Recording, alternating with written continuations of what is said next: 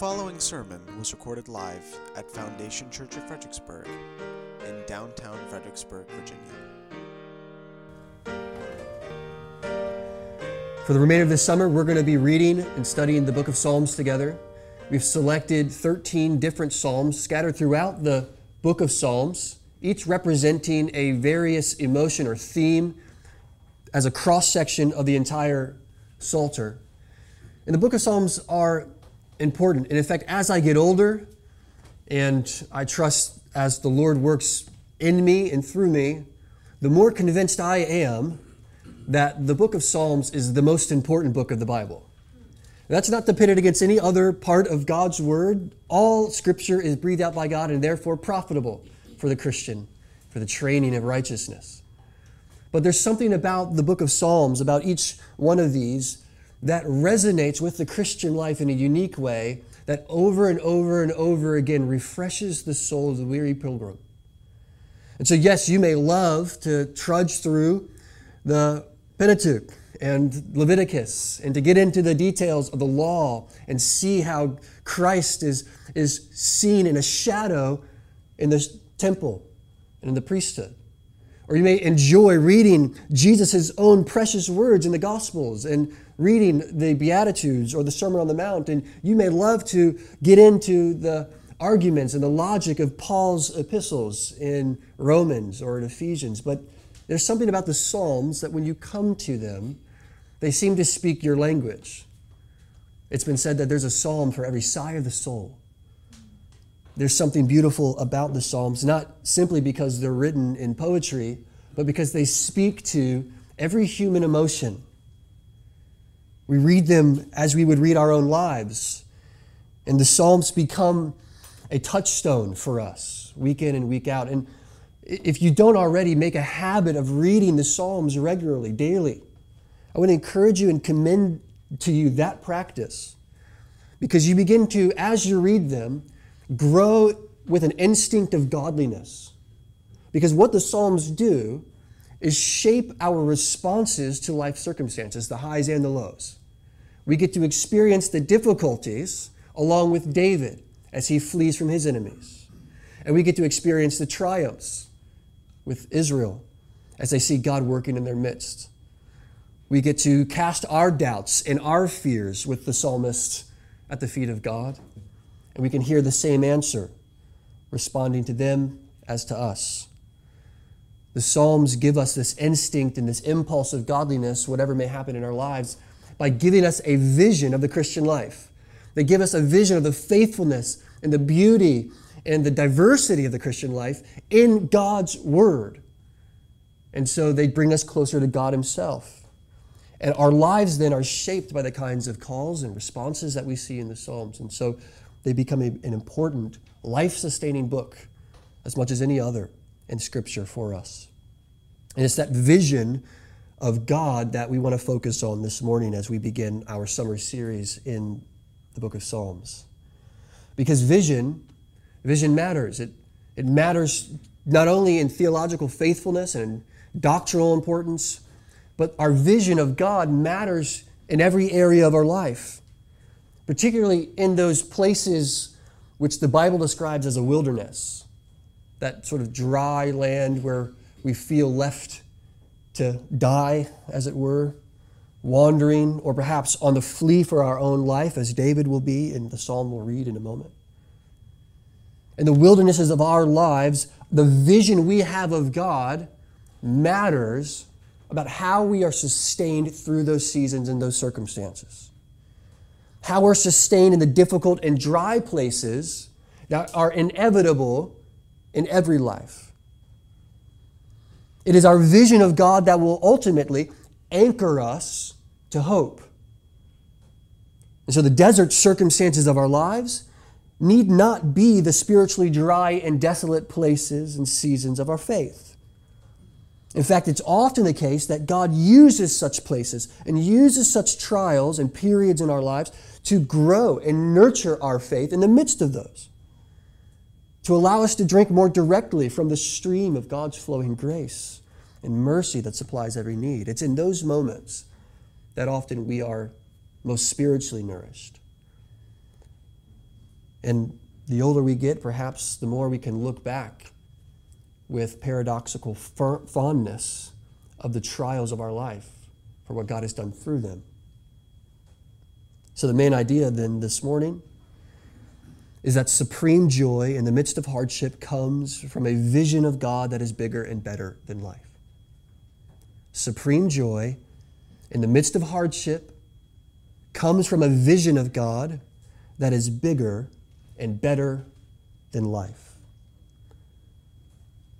Let's read Psalm 63, and then I'll invite you to give thanks to God as I close.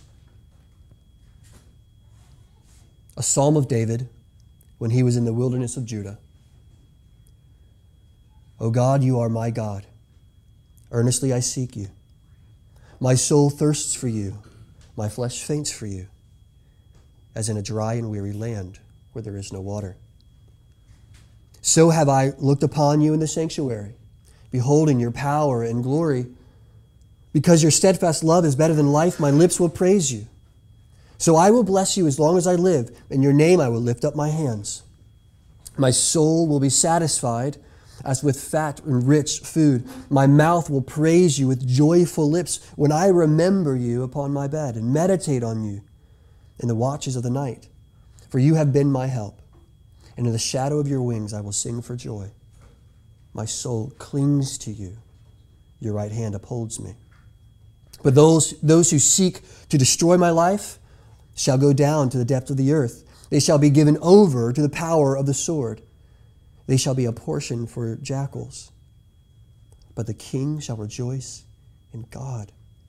And all who swear by him shall exult, for the mouths of liars will be stopped. This is the word of the Lord. Thanks be to God. So consider the setting. We see there in the title of the psalm. It says, a psalm of David when he was in the wilderness of Judah. David spent a lot of time in the wilderness outside of Jerusalem. If you're familiar with the story in Samuel, we know that Saul often chased him after he was anointed out of jealous rage and anger. But this is not David's circumstance. David, we see from verse 11, is already king. He refers to himself as king, something he would not do while Saul was still alive. So this instead refers to David's fleeing into the wilderness outside of Jerusalem by his own son, Absalom, who's rebelling against David's kingdom to usurp his throne and to set himself up as king. So David leaves, and we read about this in 2 Samuel chapters 15 and 16 and onwards, until Absalom is ultimately put to death. So David is forced to flee to the desert wilderness, hide as he did in caves from Saul, now from his own son. We see that he, though in this wilderness and in this desert, still finds time to compose a hymn, to remember God's faithfulness in the midst of his own difficult circumstances. And it is this psalm which casts a vision of God for those who are also in a wilderness. Matthew Henry, the commentator, would say that all the straits and difficulties of a wilderness must not put us out of tune for sacred songs. Despite the fact that David, king, now has the entire throne in jeopardy because his son has come against him and has been forced to flee for who knows how long, has found time to sing and compose this hymn, the foundational song of his vision for God that would sustain him in this season. Or as Spurgeon would say, there was no desert in his heart, though there was a desert around him. That just sort of sets the scene for us. David's heart is overflowing in love for God despite the enmity in the wilderness around him. The desolation which surrounds him is in view, but pales in comparison to his own vision of God. And it is to that vision which we look. David expresses in the psalm here 3 simple realities about his relationship with God that determines his perspective or his vision of his circumstances. His vision about God, expressed in three simple realities, shape his vision and the perspective on his circumstances. He says these three things. First, God is my desire. We see this in the first 4 verses. God is my desire. Secondly, God is my delight. In verse 5 through 8. And in verses 9 through 11, he expresses the truth that God is my defense. God is my desire. God is my delight. God is my defense. Notice the language of desire there in verse 1. He says, O God, you are my God. Earnestly I seek you. Your translation may have it, early I seek you. My soul thirsts for you. My flesh faints for you. Or another translation, yearns for you. This is the language of desire, of longing, of desperation for having something out of reach. The setting itself elevates this desire, this longing.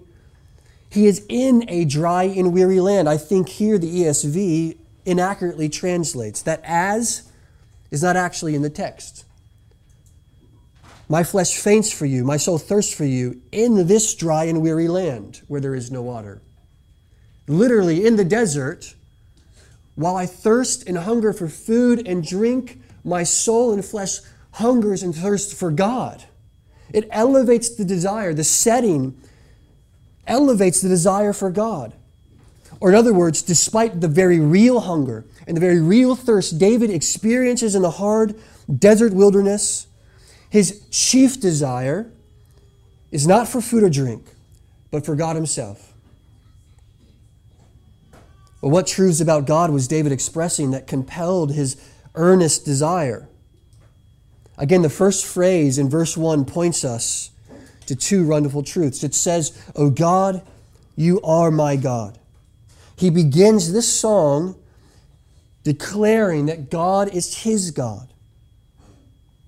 And two wonderful truths can be displayed here. First, that God is almighty, omnipotent, strong, and sovereign. It is God who governs the world and all the affairs of men. O God, he says, God who holds all things in his hands. Though man may plan his step, God directs his ways. It is God who created the earth, God who created the wilderness. And he cries out to the almighty, omnipotent, strong, and sovereign God. But he says, O God, you are my God. So the first truth is that God is sovereign, but the second is that God is known. And he is known particularly by his people through covenant and promise. David is no doubt recalling the promise from 2 Samuel 7 that God made that he would establish on David's throne a king that would last forever. The promise that David's house would go on to establish a kingdom into eternity. This promise David remembers. O God, you are my God. He remembers the covenant that God made with the people, Israel, in Exodus 19 at the foot of Mount Sinai. He remembers the regular promises and reminders of this promise all throughout Israel's wandering and disobedience and the faithfulness and the grace and the forgiveness of God to reestablish and reaffirm that covenant. So when David says, my God, O God, you are my God, he is not simply acknowledging that God is sovereign, but that this sovereign God has bent himself in relationship with man. He has made a covenant with David, and David's relationship with God lives in the reality of that promise. This promise is always available to God's people. This promise that God will be their God and they will be his people. It's always available to those who seek comfort, to be renewed and refreshed and reminded by such a truth. Location, wilderness, temple, castle. Status, king or pheasant. Circumstances. None of these can impede the flowing stream of heartfelt worship to God. David finds comfort in this promise and of this covenant, a reason to worship. And this is why he says there in verse 2, "So I have looked upon you in the sanctuary, beholding your power and glory." For just as God's power and glory, he says, are felt and seen in the sanctuary where he goes and worships and gives sacrifices and can feel and know that God is present there, he recognizes that even in the wilderness, they are just as earnestly sought and just as wonderfully discovered, even away from the sanctuary. He says, I come to the sanctuary to worship, and I behold power and glory. As there, so here. May I behold power and glory, because you are my God. We see the desire rests not in simple longing to please God, so that he may continue to reap blessings as God's chosen king, but because God himself has made himself known through covenant to David. And David's response is to worship, to behold the power and glory of God upon whom he calls now. So friends, our worship springs from our desires. David desires God. He longs for God, earnestly seeking after God, and therefore worships him in pursuit of that desire. And these desires are fixed or set by revelation of God in his word. Look at verse 3 and 4. Because your steadfast love is better than life, my lips will praise you. And I will bless you as long as I live, and in your name I will lift up my hands. God's revelation of loving kindness, graciousness, mercy to David and to God's people are always going to set the desires of God's people so that worship would spring from that truth. Not as a longing to receive from God what we think he owes us, but rather based on the revelation of God as righteous, as good, as loving, as kind, as steadfast and merciful. Worship is shaped by our desires, which are formed by God's loving kindness. He says, your steadfast love is better than life, in verse 3. This phrase, I think, captures David's vision of his mighty covenant-keeping God. Better than life. This is how strongly David longs after God. In the midst of the wilderness, he says, your steadfast love is better than life. And so I will worship you in the midst of the wilderness. I will praise you. My friends, do you experience a deep longing for God? Do you have an earnest desire to seek after God, to know this God who has made himself known to you? As you read Psalm 63, can you recall a moment, a season in your own life and in your own faith where you have felt a longing desire after the Lord? Have you panted for God, as he would say in another psalm? Have you sought him? Does your flesh faint or yearn for the Lord to know and to worship God in truth? Well, friends, we can only desire that which we know. And the knowledge of God, as we come to know him more clearly, though not perfectly, certainly not completely, we will produce an interest in him. And by interest, I don't mean that we're vaguely interested in the goings-on of God, but a staking a claim of our lives in God's work and worth to us. The more we come to know God and see him through his word, the greater our stake or claim or interest in God becomes. The deeper and more profound our desire for God will grow. The more we find ourselves in the midst of our circumstances, whether good or bad, longing to worship God. But on the other hand, God, when lowly esteemed or coldly, distantly considered, will be of no comfort to grieving souls. What I mean is, when your soul is weary or grieving or troubled or vexed, under pressure and burdened by the anxieties and the cares of the world, troubled by your own sin or the sins of those around you, grieved by the darkness and the enmity of this world, and you have a low view of God and a small vision of His power, of His sovereignty, and you have not highly considered the covenant into which He enters with His saints, you will find no comfort in His word. You will find no help in His presence. He will be cold and distant, a judge who seems to punish rather than a father who may be disciplining. But it is instead the longing for God which must characterize the Christian's response to wilderness settings. So David says, God is my desire.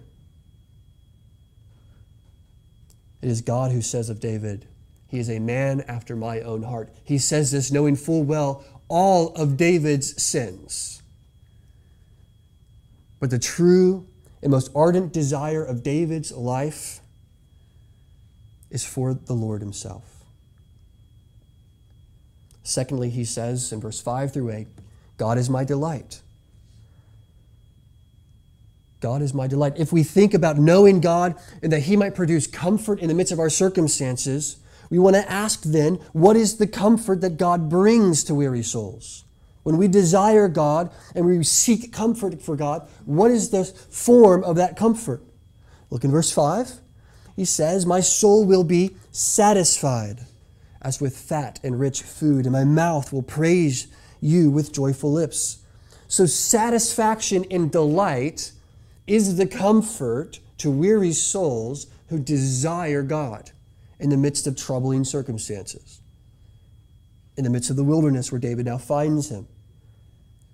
What he seeks is the presence of God, and what he gains is comfort, satisfaction, and delight in God.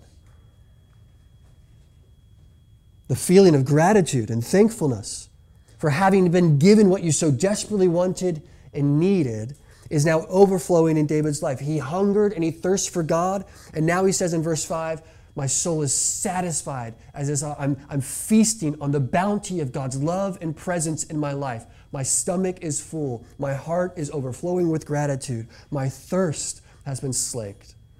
My hunger is abated. My troubles are quieted. My strivings are ceased. Desire now gives way to delight in David's heart. He seeks, he prays to God. God, you are my God. Earnestly I seek you. I'll wake early in the morning, seeking your face diligently. Like I'm thirsty in a dry and weary land, I seek you, O Lord. And the Lord answers. The Lord comforts. The Lord revives. And he says, I'm satisfied. In God I delight. This is the comfort he brings to weary souls. David's heart has found its delight. And even in the midst of hardship, he finds contentment in God above all else. Certainly, David needed water and food to survive. But he cared not for earthly things if he had not heavenly glories of Christ. 3 lessons I think we can observe from David's delight and contentment in God in this moment. First is that a delighted and contented heart will meditate on the goodness and faithfulness of God. What does he do with his joy, his delight, and satisfaction? Look in verse 6. My mouth will praise you with joyful lips when I remember you upon my bed and meditate on you in the watches of the night. He meditates on the goodness and faithfulness of God. He remembers the Lord in prayer and his faithfulness to him in his past wanderings, in his past wilderness excursions, if we'll call it that.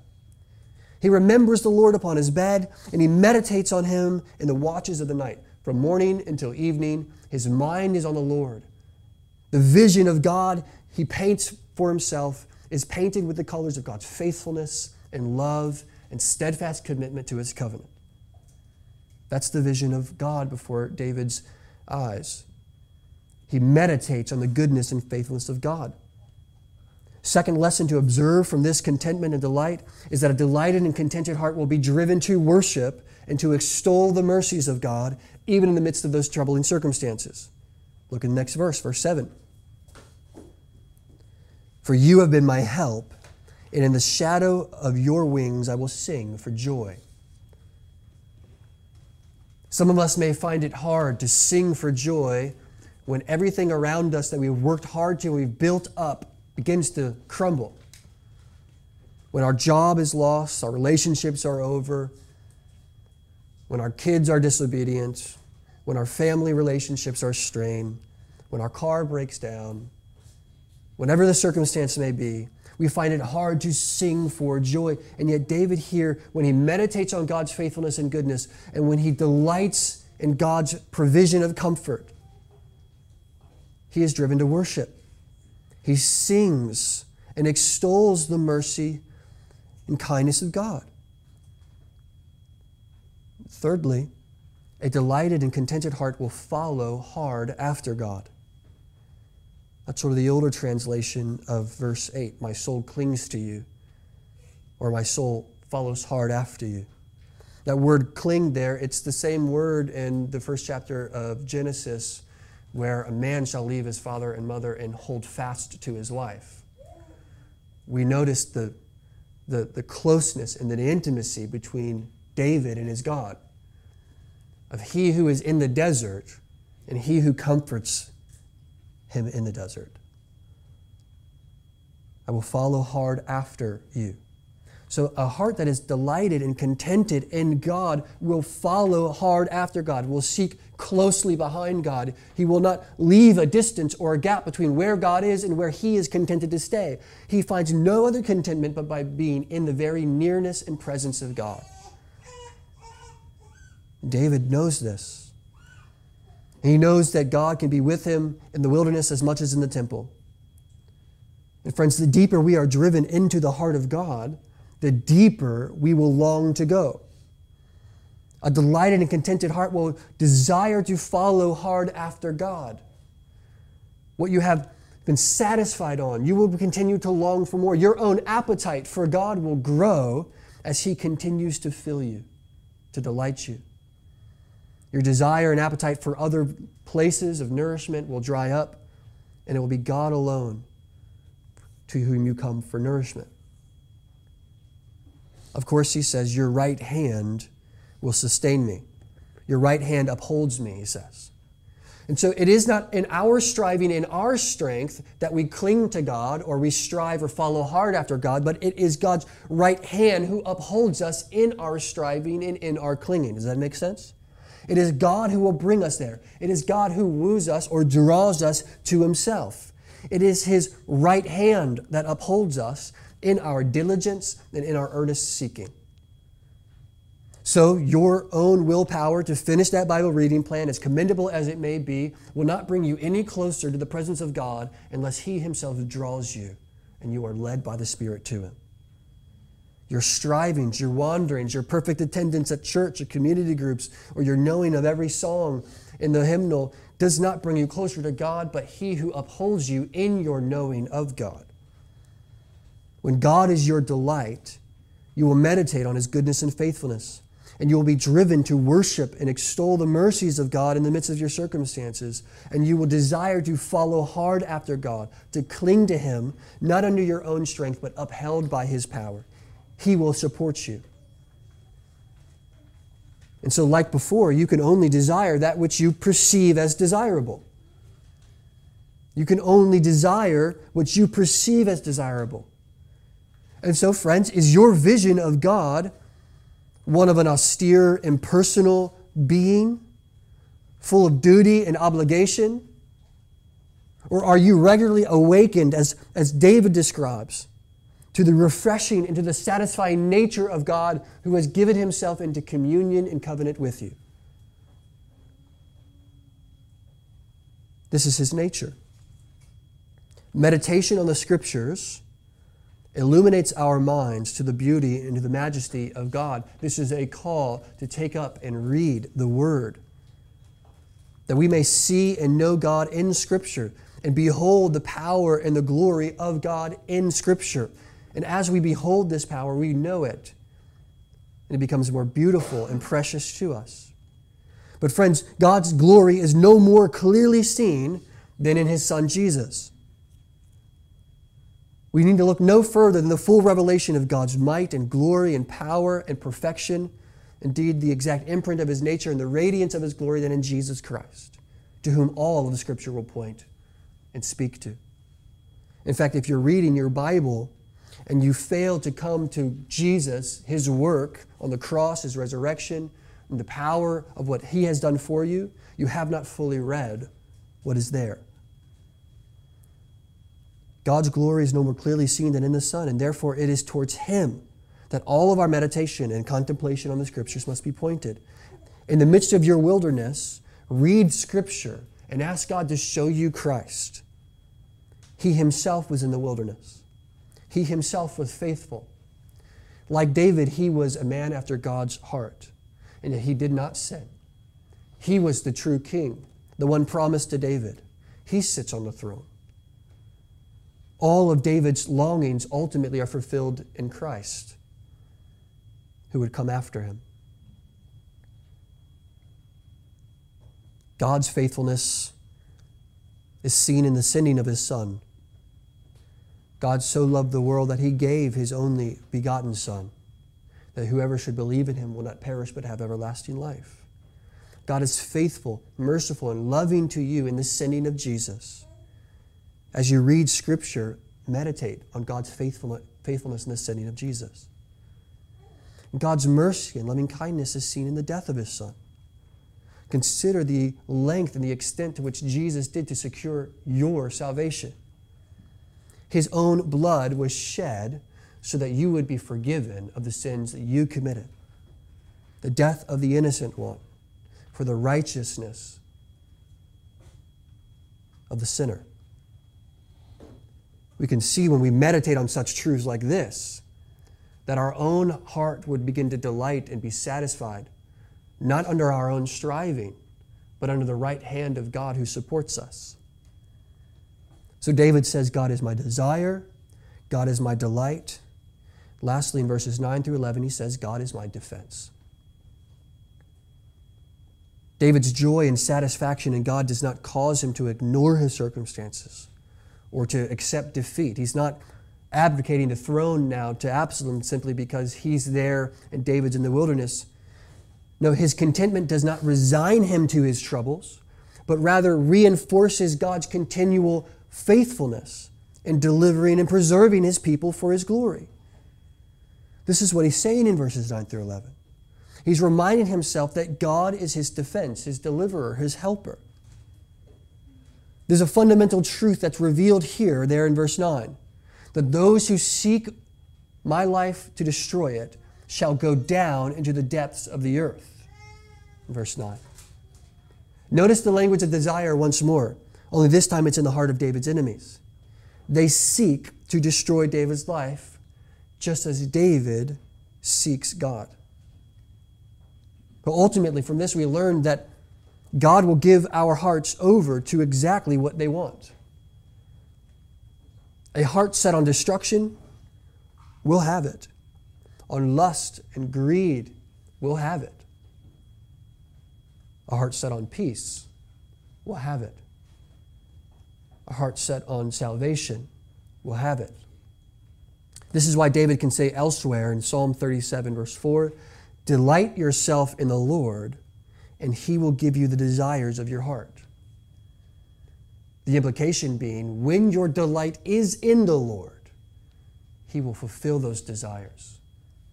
He will magnify and extol that delight, and you will be satisfied, for He will give you Himself. All who seek me will find me, Jesus says. But we see also Paul can speak of God's giving the wicked over to their passions and lusts. In Romans chapter 1, verse 21 through 25, he says that although they knew God, they did not honor Him as God or give thanks to Him, but they became futile in their thinking, and their foolish hearts were darkened. For claiming to be wise, they became fools and exchanged the glory of the immortal God for images resembling mortal man and birds and animals and creeping things. Therefore, God gave them up in the lusts of their hearts to impurity, to the dishonoring of their body among themselves, because they exchanged the truth of God for a lie, and they worshiped and served the creature rather than the Creator, who is blessed forever. Amen. So David can say that all who delight in the Lord will have their desires fulfilled. But all who delight in destruction and in lies will also have their desires fulfilled. This is sobering. This is why a vision of God is important in the midst of your wildernesses. You must know that the difficulties you struggle with are only going to be shaped in a desirable, God-honoring outcome when your desires are set on Christ. The defense and the help of God that David speaks of, it's rooted in that covenant of grace. David's covenant was made in 2 Samuel 7. Our covenant is greater. The writer of Hebrews tells us that the blood of Christ establishes a new covenant, a better covenant, with a better mediator, that is Jesus. So our help and our defense in the midst of our difficulties against the enemies who seek to do us harm, to destroy us, sin, the devil, the world, temptations, the defense and help of God is rooted in the covenant of grace which He makes with us through Christ. It is in this covenant of grace, this new covenant, that our enemies are defeated, not by our own hands or might, but ultimately by the humility of our Savior. It is He who descended into the lower parts of the earth, as Peter put it. It is He who was delivered over to the sword of the Roman government. It was He who was pursued as prey and put into the mouth of jackals. It was He who was put to death as an insurrectionist, as Absalom would be. So Jesus, the Son of God, enters into the struggle not at first as a victorious king who would destroy God's enemies, but as a humble servant and a lamb who would be destroyed by God's enemies. But the story didn't end there. It is actually in His death that the enemies meet their own. It is in His death and the plunging of His life into darkness that the powers of darkness are exposed and brought to light. That is why in the new covenant, which is in Christ's blood, that we are freed from the destruction and the enmity that was ruling over us before Christ. Because it is in Christ's death that He defeats those enemies. And He establishes the new covenant. And then we receive our help and defense against those enemies. For without such mercy, we are the enemies of God. We are the rebellious and seditious against the rule and authority of God, our King. We are the Absaloms against our rulers. But notice the promise of verse 11. It says, "The king shall rejoice in God, and all who swear by Him that is in God shall exult. The mouths of the liars will be stopped." The promise of verse 11 is as true for us as it was for David. Indeed, it was David who was clinging to this same promise in the way that we must cling to it today, that all who swear by God shall receive glory. All who trust in Christ will be exalted. They are believing in Jesus' work on the cross to defeat their enemy, to forgive them of their sins, to restore them to righteousness, to sustain them in the wilderness. And beyond this, we must look to the second coming of Christ. Indeed, Jesus says He will return again, at which time all of God's enemies who have not yet been put down will be. And the victory that was won on the cross will be established throughout the world in perfect peace. And Christ will reign forever. Friends, this must be our vision of God, that God would be our desire, our delight, and our defense. That in the midst of your current struggles and circumstances, however difficult they may be, you can pray and sing with David that he has come to your aid, that Christ has defeated your enemies, that he will be delivered. They will be delivered over to just righteousness and judgment, and that you will be exalted because your trust is in Christ. This is true because you were once the enemy of God. You were once the rebellious traitor who usurped God's throne in your heart. And it is he who, instead of crushing you, sent his own son to die, and who will be crushed for you. This is your vision of God. Bigger and better than life, more precious to you than any earthly treasure, food or drink. The Apostle John puts it this way: we love because he first loved us. That's the reality of the Christian life. When we desire, delight, and trust in God for our defense, we do so not because God has owned us or owed us, but because he has loved us and so changed us and transformed us that we love and worship him. Let's pray. Lord, we are grateful for the Son of Jesus, for the Son of God, your Son, Jesus, who has died for us, who has walked the valley of the shadow of death, who has been put out into the wilderness and suffered for our sake. He was betrayed and suffered at the hands of sinners and wicked men, and though he did not sin, but Lord, upon his death, he secured for all of those who would trust in him the right to be children of God. So that in our own times of distress and troubles, as we find ourselves like David in the wildernesses of our lives, God, would we seek you as our true desire, be satisfied and contented in you as our delight, and look constantly to you for our hope, our deliverance, and our defense. We pray this and ask, as always, in Jesus' name. Amen. Let's continue to sing. We're going to sing the fourth song on the worship guide, and then we'll sing the third song after the kids come back in. If you would like to learn more or listen to past sermons, please visit us at foundationfxbg.com.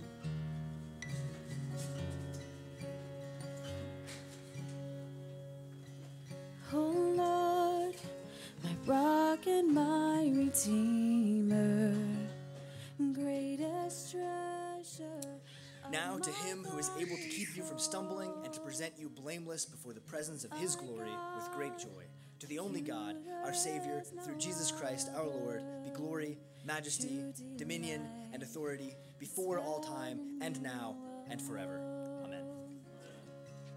Your grace, how well too deep to fathom.